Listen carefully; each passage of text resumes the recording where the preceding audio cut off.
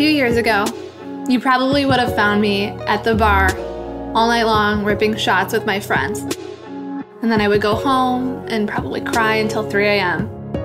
Today, I practice yoga and I meditate every morning, and this change has really saved my life.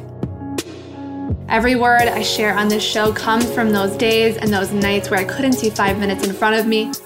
Everything was about how much I could do, how much I could accumulate, how good I could look. The Bright Side of the Moon is a show made to help you accept the dark with the light, the intense with the relatively easy, all while still feeling connected to your soul and living from this place. You no longer need to fear the dark, because without it, you'll never be able to fully experience the light that lies within. I'm living proof of this. This show is a place for me to share about the things I've learned and the coping skills that have saved my life. I'm Paige Pitchlar, and this is The Bright Side of the Moon. Hi, everybody. Welcome back. I'm here with Dr. Rachel Wooten. She is a diplomat Jungian analyst and author of Tara, The Liberating Power of the Female Buddha, which is a fantastic book that I picked up about 2 months ago, I want to say. And as a pretty big reader, writer, I always look through the descriptions and every kind of review that I can before I buy anything. But something about this book, I didn't look twice at anything else. I didn't read it. I just bought it. I clicked the little purchase now on Amazon, and it has been such a wonderful resource for me and for many of the people that I've referred it to. So I am so happy to have her here. Welcome, Rachel. Thank you, Paige. I'm glad to be here. So first of all, just in your own words, kind of just tell me about what you're working on and why Tara came through now, what the impetus for this book was, anything that you feel called to share about what you've worked on during this time working with Tara and bringing this book to life. Well, it's been a long road. It's been many years in the making. And I think what I would say, my path has really been what I would call an intra-faith path as well as an interfaith path. I've been interested in religion, go figure, for whatever reason, since I was really a little girl. So my interest has always been in finding these intersections in the deep places of spiritual paths.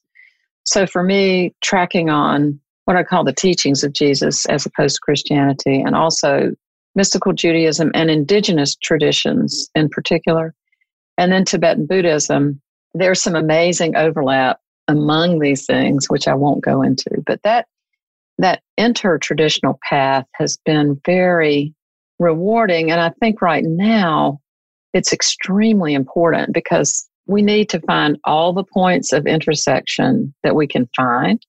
So if I were to say, well, what am I working on right now? I'm really interested in trying to imagine how Tara, how Buddhist practice, how the particular prayers even that lead into these practices emphasize our interdependence, our mutual dependence on each other. They also emphasize, as do most traditions actually, the profound value of all life, not just human life, but all life. But I think right now we're in such incredibly stressful times, both with the pretty terrible karmic history of the United States coming into full bore, and the pandemic, of course, and the environmental crisis. It's just time that we find these points of intersection. How can we all work together for the good of everyone? So for me, Tara is a fantastic entry point into that question. She is really an outer representation of an inner reality, which is our own enlightened consciousness. And even though she appears, in these various forms, which I talk about in the book, and we know her predominantly as Green Tara, she really represents this amazing energy of wisdom and compassion and space, just the vastness of space. She really represents an enlightened, divine, and you can say feminine figure that can contain everything. So I think right now that's what I'm really trying to focus on, is how, for myself in my own practice, but also how to be with other people, regardless of any way they describe themselves, in ways that help us get in touch with this vast, vast space that is just full of kindness and love and wisdom and compassion. So Tara is my gateway into that. Mm-hmm. That's what I want to share with people. Yeah. Anytime I'm teaching or talking about it.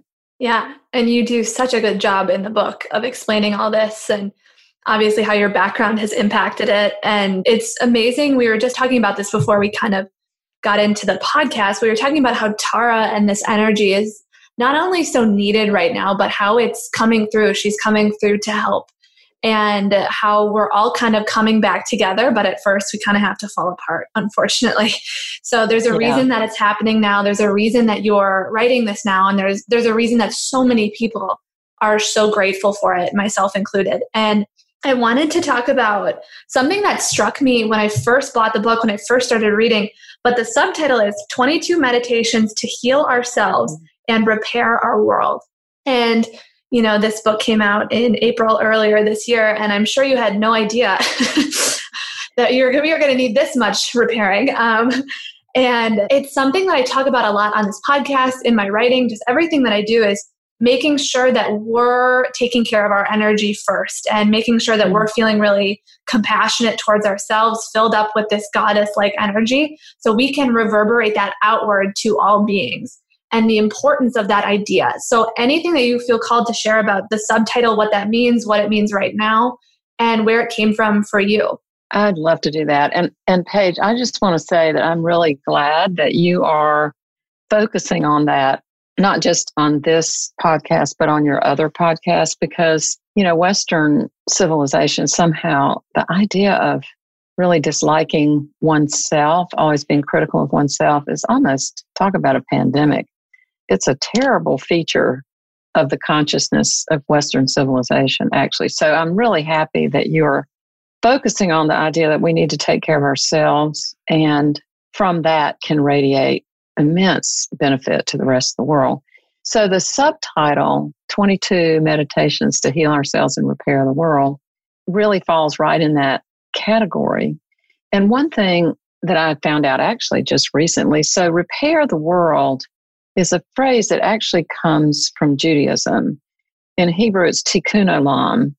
And that phrase comes from this 14th century cosmology that when God was creating the world, he created these beautiful jeweled vessels and he poured all this light into the vessels, and the vessels couldn't hold the light and the vessels all shattered. And so all these different shards of these vessels fell down into the world that we live in now, and each one contained the spark of light. And so in Judaism, the idea is, in this particular cosmology, which was later, that God created humans to redeem the world, to release all these different sparks of light. So the idea is that any good deed you do, any practice you do, any act of kindness. And in the Jewish tradition, there's certain mitzvot or things that you're supposed to follow to be kind to others, et cetera, et cetera. Every time you do one of those, you release a spark of light. So that word, repair the world, really comes from that tradition and that phrase. And I love it because it really does say we humans have a role in doing this repair. And I think that's really important because it can be so overwhelming when you see, you know, this huge need, and the need is everywhere and in all categories. It can feel overwhelming, and what difference can I make, right? But every single thing we do, you know, whether it's just like today, I was in the post office and I actually felt this, but I just said to the woman who was helping me at the desk, like, I just can't tell you how grateful I am that you're here.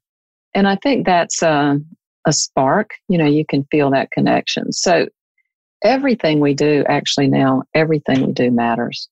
So going back to the idea of healing ourselves, I think it's really hard to feel like you have enough energy to do really good work in the world if you aren't taking care of yourself.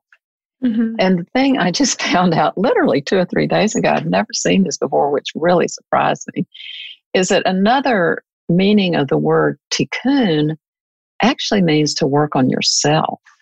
wow, did I love that?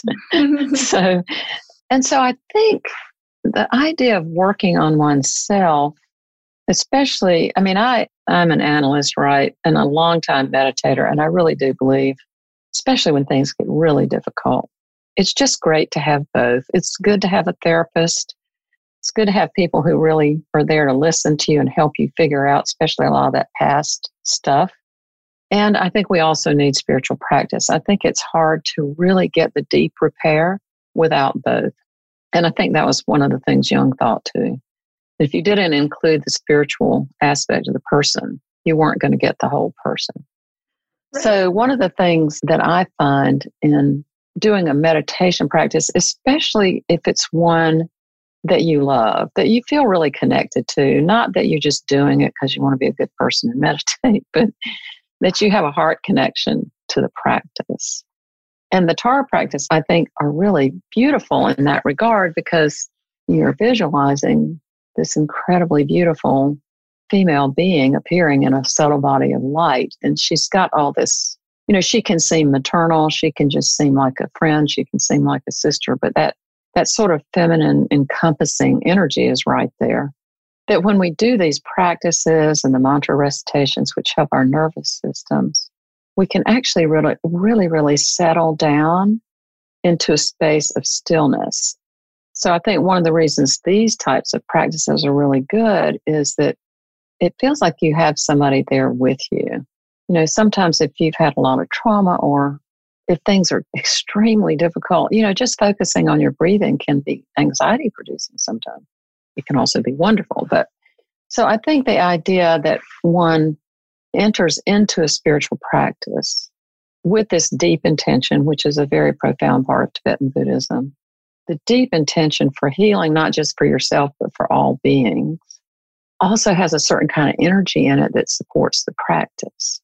And it really does emphasize, I'm doing this for my own healing, and I'm also doing it so that if I'm healed, I can help other people, right? But I think the last thing I want to say, let you ask some more questions, is I think the thing that happens frequently with these sorts of practices is that when things get still, you can experience really a sensation of space. And so this contraction in the body that comes from fear or difficult emotions can relax. And there's a sense of spaciousness. And in that space can often come some kind of inspiration, some kind of thought about some problem you're having that you never thought of before, or just a blessing or a sensation of love.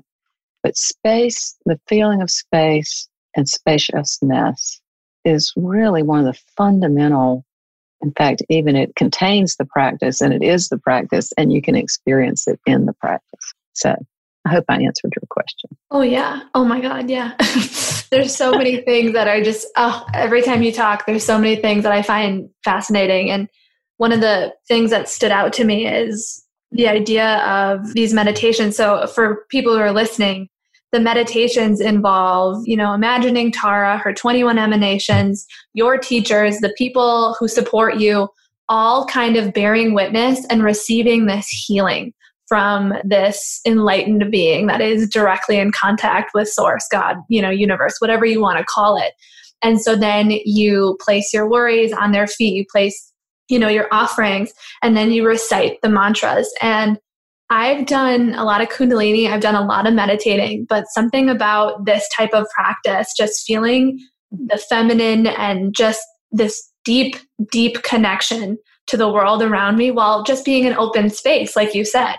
And it's interesting because what you had said earlier, I was in therapy for years, and until it was, it helped, but until I started doing these spiritual practices that were so healing for my body, my soul, everything, my life didn't really shift because I had to get in touch with that part of my soul and to get in touch with the part of me that understands that we're all connected and I'm part of something bigger and so is everybody else. And once I started to do that, I could take care of myself. I understood what that felt like. And then this insatiable desire to help everybody else feel that way kind of emerged from that. And so that's why these meditations and this work is so important. Like, it is so healing, and I can personally attest to it, and how deeply you can feel the compassion, the support, the love when you do this type of practices. Even picking up the book, it just emanates towards you. And that type of healing is what we need, and is what our world needs. So, if I hadn't said it before, but thank you again for sharing all that. And thank you for sharing this book about the meditations and how it is going to help us repair the world, because that's inherently the idea behind it. Yeah, that's really true. And that's beautiful what you said, Paige. It just, well said. That's exactly, if I could say, that's what I would hope for. One of the things that's both tragic and miraculous is that we wouldn't have any of this if the Chinese had not invaded Tibet. Because even though the practices originate in India, everything about Tara and all the tantras originate in India, but then they started traveling all over the world to Asia and came into Tibet, and it evolved into this particular form. It's very particular that has evolved in Tibet. And pretty much the only people who really had access to all of this knowledge and these ways of practicing were these men in the monasteries. So, when the Chinese invaded Tibet and all these people had to flee for their lives, they brought all this with them. And now they're spread all over the world. That's how I met my teacher, who's wonderful, by the way, Lodro Rinpoche. So I think, it's interesting. Tibetan Buddhism, like a lot of Buddhism, like all religion, unfortunately, has a very patriarchal structure. And that has really been changing as it's come into the West. And my teacher's a good example of that, really empowering a lot of women like myself to do this teaching. So what I have felt for many years is both a sadness that Tara and all her stories and practices didn't really reach many women in Tibet in the old days. And at the same time, had it not been for these men in the monasteries preserving these practices and doing them literally for 1,600 years, we wouldn't have them. Or maybe it's 1,400 years. Anyway, we wouldn't have them. So I just feel like it's an immense debt of gratitude that these practices in this book, they date back to about the year 1100, but the background behind the practice is even older than that, which is astonishing that this ancient thread from this amazing feminine energy is coming through. It's never been destroyed. It's just too strong. And now here it is in a form that, that anybody can have it if they want it. Right. Oh, and it's so cool. It's so cool to even see it. It's so cool to be around it. And it's fascinating because throughout the book, you talk a lot about just so many kind of touch points around femininity. And it's not like overt, but it's so appreciated. And I've written a lot about this, but over the last 20 years, we've had, or as we shift into this Aquarian age, the feminine is rising. And that's why I think, and so many spiritual teachers have actually spoken about this. We talk about more flexible work schedules, which is a more feminine, fluid type of thing, and technology keeping up to help us do that, to have moms with their kids more, or, have us be able to leave work at 3:30 instead of 5, having this more fluidity into our lives as we transition into this new awakened consciousness where polarities are equal. And it's fascinating that 2020 was the year that, this book came out. And all of these teachings, you're reaching so many women with this book. I've referred it to like 10 women in my life, and they all love it. And I wrote, it's so funny because at the very beginning of this year, I knew 2020 was going to be different. I knew things were going to change. I obviously didn't expect to this extent, but I knew that the feminine waking up, and I hate calling it waking up, but reemerging from right. Yeah. It is going to be huge. And it's happening on an individual level, and it's not just in women, it's in men too. It's within That's any true. gender. And it's so cool. And which really I wanted to talk about this as the mother, the divine feminine archetype that Tara represents and what it means to the world now and has meant in the past, but more importantly, how it can help us heal. And I think I spoke to you a little bit about this earlier, but I feel so strongly about the mother wound that we all have. And I know we've spoken about this, and why she's coming up now and how this is going to affect the future, and how, women and just femininity in general is starting to just reemerging and creating this new world. And for that to happen, we have to get a little bit uncomfortable, obviously.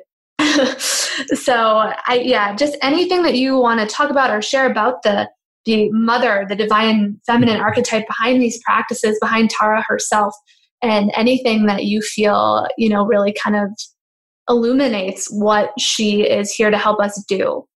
Well, I want to say a couple of things that are about that, and also about sort of on the ground what I think has happened to women over several thousand years. But so the whole tantric practices emerged in India, started really 100, 200, 300, 400, like that in the Common Era, and was really solidly on the ground from about 600 to 1200, and still, but that's when it was all developing in India. And it was Hindu Tantra, Buddhist Tantra. These were shamanic cultures, so a lot of what got integrated into these practices have deep shamanic roots. The area of India where all this was going on, and these people were just trading things back and forth. Nobody was competing. It was just like, wow, how did you do that? Well, let's do this, between these different sorts of cultural ways of approaching divinity and energy. And it's happening in this place in southern India that was highly influenced by Samaria. And you can actually see that if you're interested in Inanna and the whole Sumerian pantheon of gods and goddesses. You can see some of this stuff even in the praises of this Tara, the 21 Taras. So these practices are actually rooted deeply in goddess worship and shamanism and yoga. So that's an important thing to realize. It's just embedded in it. And then I think it's so interesting. There were never any images in Buddhism until Tantra evolved. And the first image was Prajnaparamita.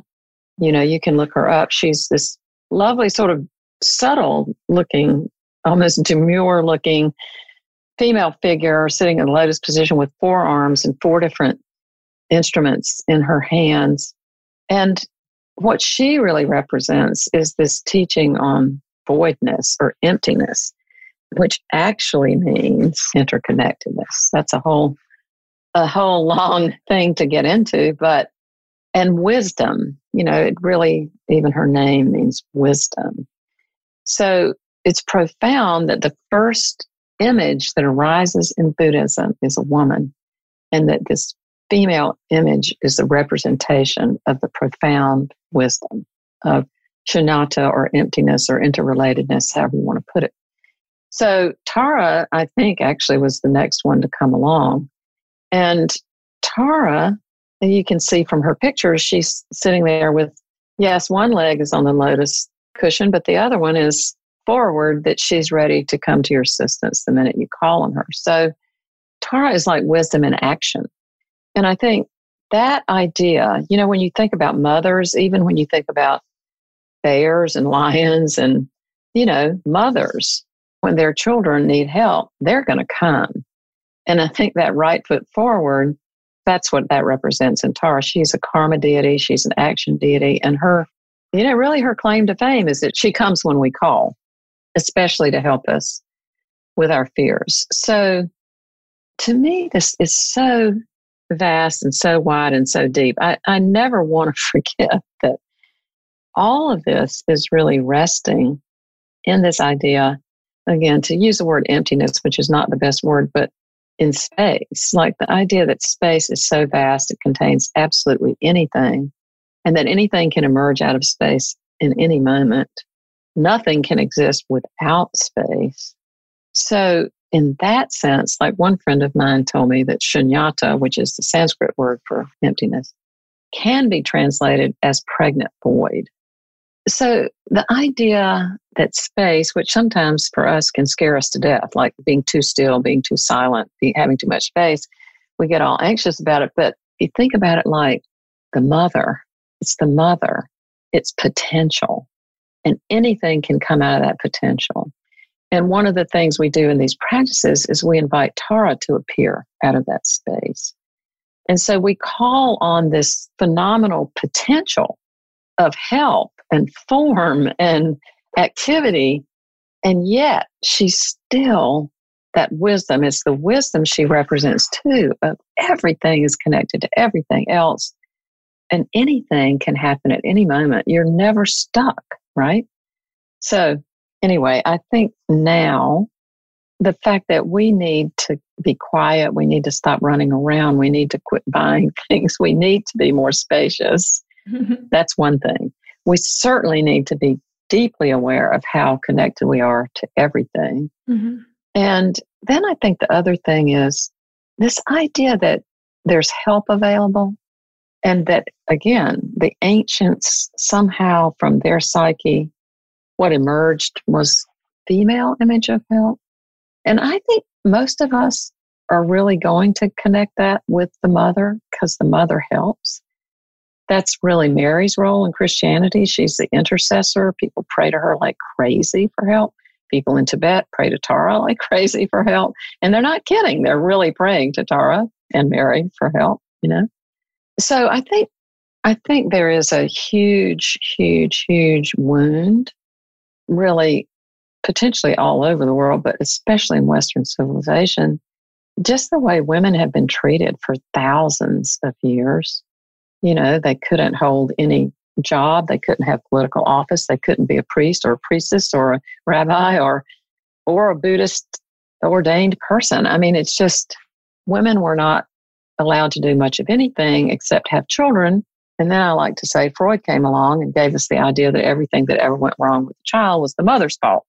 So what I think has emerged from that, and as a Jungian, you know, I have really enjoyed studying fairy tales, which is old, really pre-European old folk tales.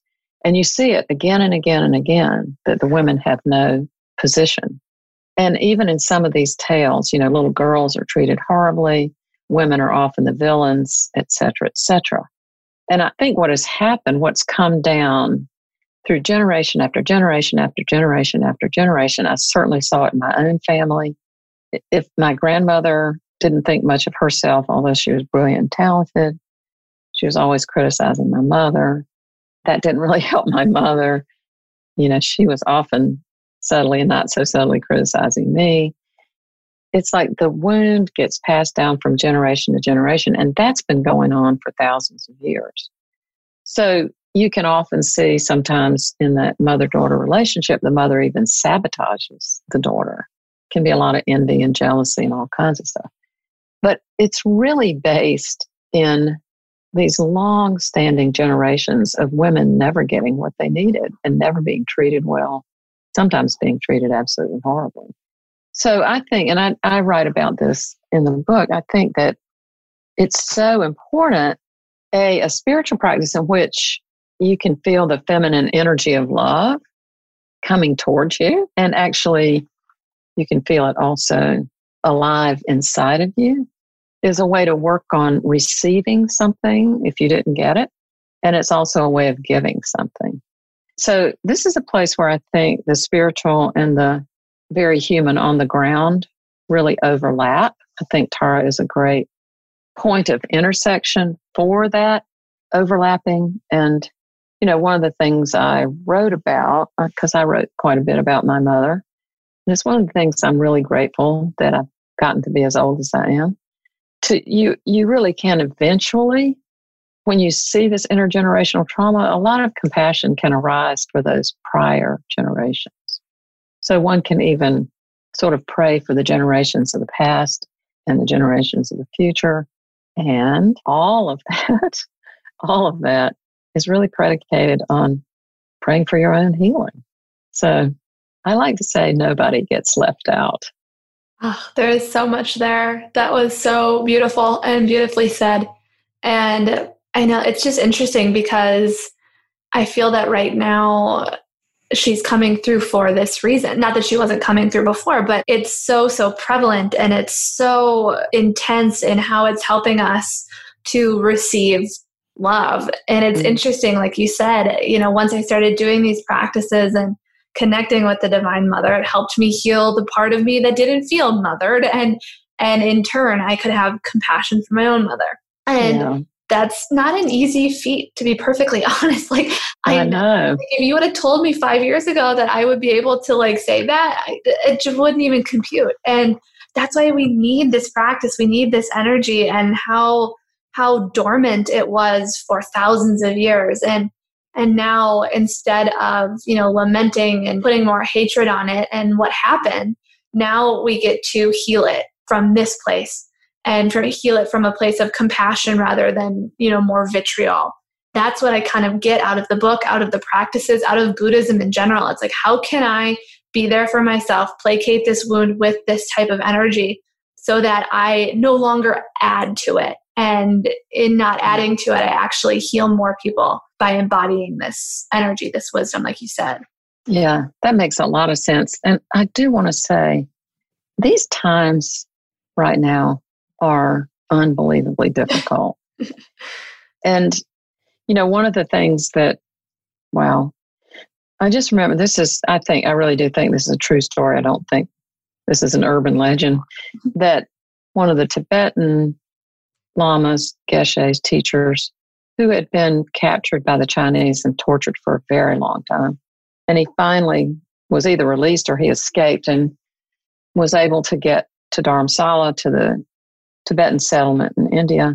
I don't know if it was His Holiness that asked him, or if it was somebody else who asked him, what was his greatest fear when he was enduring all that? And he said, my greatest fear is that I would come to hate my torturers. And that makes me want to cry every time I think about it, because I really understand that. It's like hate, the sensations of hate in the body, in the heart, in the throat, are so toxic.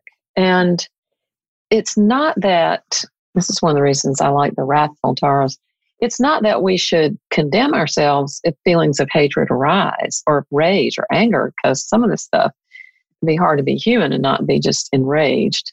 And at the same time, if we don't have a way to work with that, starting with having compassion for ourselves for having it to begin with, and that our goal in the practice with that is to just let that stuff dissolve so that it does not remain sort of a toxic energy in the body, I think it's really important to imagine I have a practice that I can use for that. And it doesn't even necessarily have to be a Tara practice. I mean, people who are deeply connected to nature can go outside and, you can almost imagine releasing all that stuff into the center of the earth and asking the trees to send back love. There are lots of ways of working with it, but I think right now it's really important that we feel like there's a loving energy, a vast, huge, powerful energy that can contain everything, including whatever arises inside of us as a result of what we either experience directly or what we experience vicariously when we're watching the news or whatever. So, yeah, it's just such an important time to continuously go back during the day to something that it's almost like I can see myself putting my hand on my heart, saying, there, it's okay. These are really tough times, just scary, difficult times. And it's also true we need all hands on deck because we can't let this continue. So, And I think you've written something that is so helpful and so powerful. I mean, I bought it right when this happened, and it has been such a touchstone, such a cornerstone for me, and feeling less alone and trusting that this is all part of the plan. And I can't thank you enough for showing up, for doing this work. And I know it's going to be okay. It's just the chaos as she wakes up. It's kind of how I've been looking at it. Well, I may have told you this when we talked before, and this is also in the book, but I'm definitely a devotee of Mother Mira, and amazing because when you sit with her, it's always in silence. So you want to talk about spaciousness and stillness. It's amazing. And prior to the pandemic, she was traveling, so she gives darshan in silence. It's just, I really encourage people to have a look at her website because she's live streaming herself every day at 1:00 Eastern time. Anyway, but, when she was coming to America, she would do a tour, and I was one of the people in charge of the Triangle Area Darshan group. I shouldn't say in charge. We were all in charge of each other. But anyway, we got word that there was another group of people in some other city, and they were just getting all freaked out because there's so many details to put on an event like that. And Mother just stopped and said to them, look, it's all going to be okay. And even if it's not okay, it's still okay. And that's what I'm kind of hanging on to, because it's like there are really moments now where it's just not okay. Mm-hmm. And there are also moments when I feel like, well, I'm not okay. I'm not doing enough, or blah, blah, blah, But I come back to that. Even if it's not okay, it's still okay. And I think that's a real paradox. So, you sort of have to sit with it to see. Everybody has to sit with it to see what it means to them. But I think it is true. I love that. And I know it's nice to be able to zoom out, and that's what these types of practices, this type of ideology helps us do. And I keep hearing people say, like, this is why we incarnated at this time. And at the beginning, I was like, cool, yeah, like I'm ready. And now I'm like, can I be done? Like, I was like, right.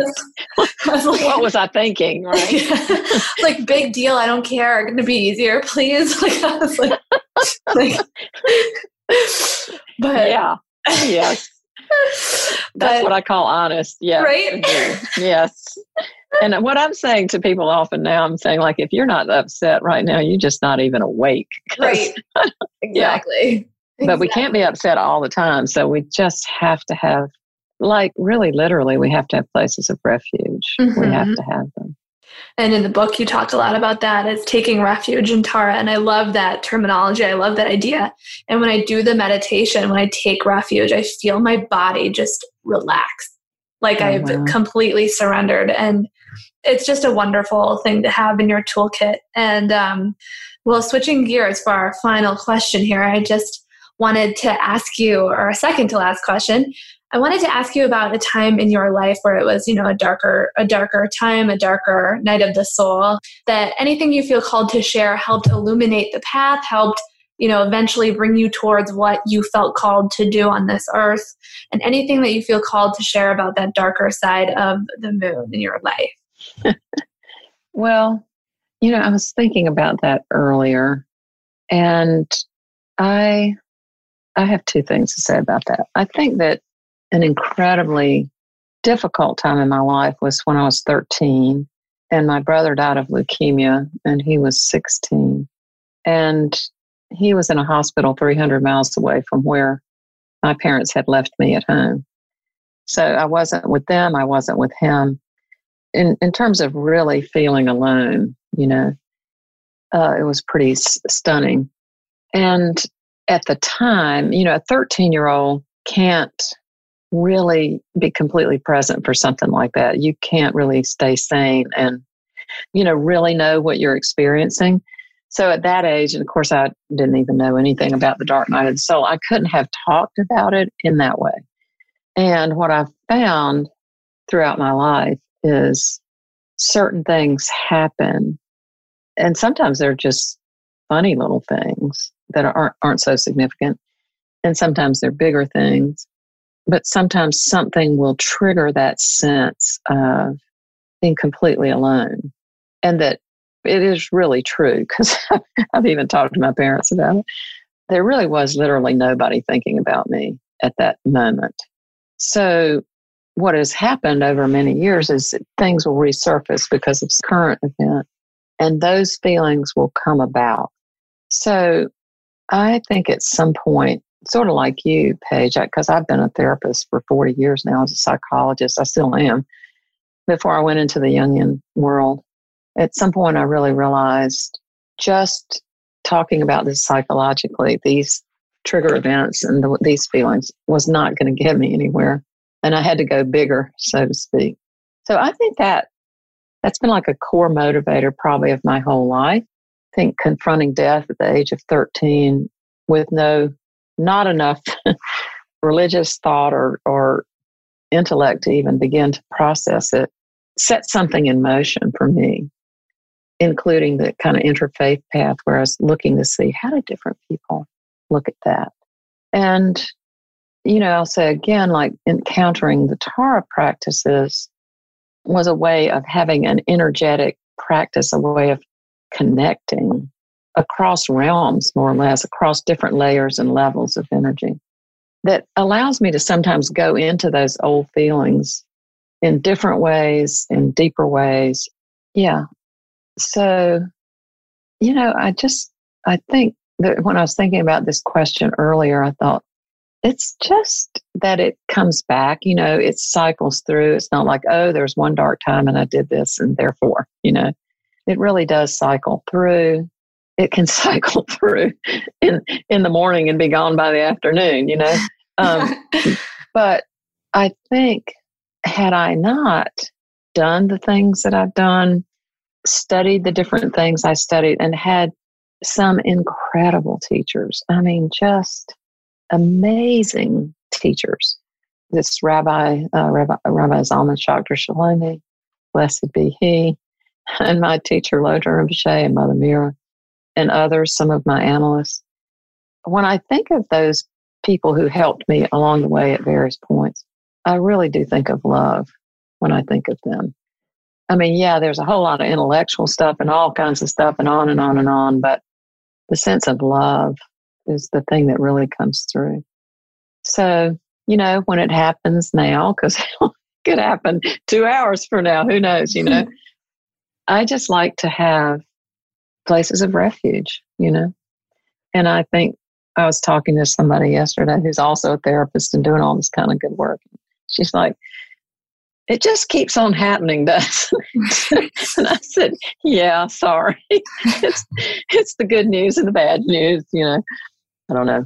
Maybe there's something if you get enlightened, but I'm not enlightened. So I'm just going to keep going through with the cycles and calling on Tara and Mother. And Jesus was a pretty cool dude. So I love it. Well, thank you so much for sharing that. And you're right. I even had that yesterday. I was like, we are in spirals. Like we go up and we go down, and exactly. And that's okay. And somebody had explained it to me once because I was all upset. I was like, oh, I thought I had gotten over this type of anxiety. They were like, right. And she said, it's like rungs on a tree trunk. So we'll on something here and then we'll get through it and we'll come upon it from a different angle. And it helps us look at these wounds that we came here this lifetime to heal in a different way. And that's what, these practices and this type of connection can do for people. And it's so important because that's why we're here, that's why we're here, is to heal these things. And even when it gets super dark, it's like, this is part of the plan. This is, what we came here to move through. Just sometimes it's like, no, thanks. Well, it can be stunningly difficult sometimes. In the trauma world, there's the fight, flight, freeze business. And usually, for me, where the really difficult stuff comes is in the freeze, because you just can't feel much and you can't sense, how to get out of it. But one of the things that I have really learned, Paige, and it's like what you keep talking about, is, well, every time I go in one of those deep dives or I feel like I get sucked under, more like it, if I just stay with it, and if I just say, okay, all right, you're going to pop out down at the end of the river. And by the time you pop out, you will have learned something.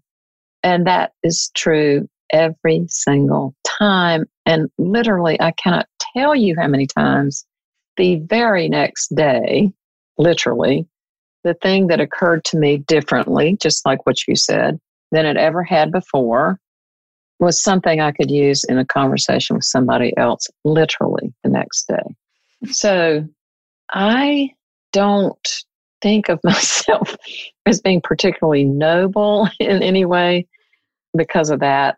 I can be so helpful. But it is true that that's that's the ultimate almost payoff, or the ultimate feeling of, yeah, it is our suffering that connects us to each other. And if there's something I learned that I can pass on to somebody else that frees them of something, even if it's just in that moment, then, well, that's like one of those sparks getting elevated. That's a piece of the repair, Oh, Yeah. that was so, so beautiful and so well said. And I love listening to you speak. I love reading what you write. So thank you again for being here. Thank you for being you. Thank you for doing the work that you are in the world. Last question, where can people find you? Your website or the tarot cards, all those things? I think the best point is the website. It's real simple. It's just RachelWootenAuthor.com. We did just get the tarot cards printed, and it seems like a lot of people are buying them quickly today, but we'll be printing more today. So whether it's finding a place to buy the book or, to buy the cards, you really can only get them from the website. And there is a, little window that you can sign up to in my newsletter. So if I'm going to be teaching somewhere or writing something else, you'll be on that newsletter. So I think that's the best thing to do. Yeah, because that's how we can be in touch. And there's a contact form there. And I can't, don't answer everything, but people don't ask me to answer everything. But, when I can, I will, and I do. So that's a good way. Yeah, cool. And I'll put all of those in the show notes. So I'll put where you can find the book and her website and everything in the show notes. So you can just go click that and get more info, get all that you need. And this was wonderful. Thank you so much for being here, Rachel. Thank you for everybody who's listening. Thank you for listening and sharing, subscribing. As always, send this to anybody who needs this message or who could benefit from this type of practice. So thank you again, Rachel. This was awesome. Yeah, you're welcome, Paige. And I just want to say thank you for the work you're doing, because I think it's wonderful. And as a person quite a bit older than you, I'm so happy. I'm so happy to see you doing this work, because you're going to reach the younger women, and that is fabulous. So thank you. Thanks so much. Thank you. Thank you. And thank you to everybody who tuned in, and I will see you next time. All right.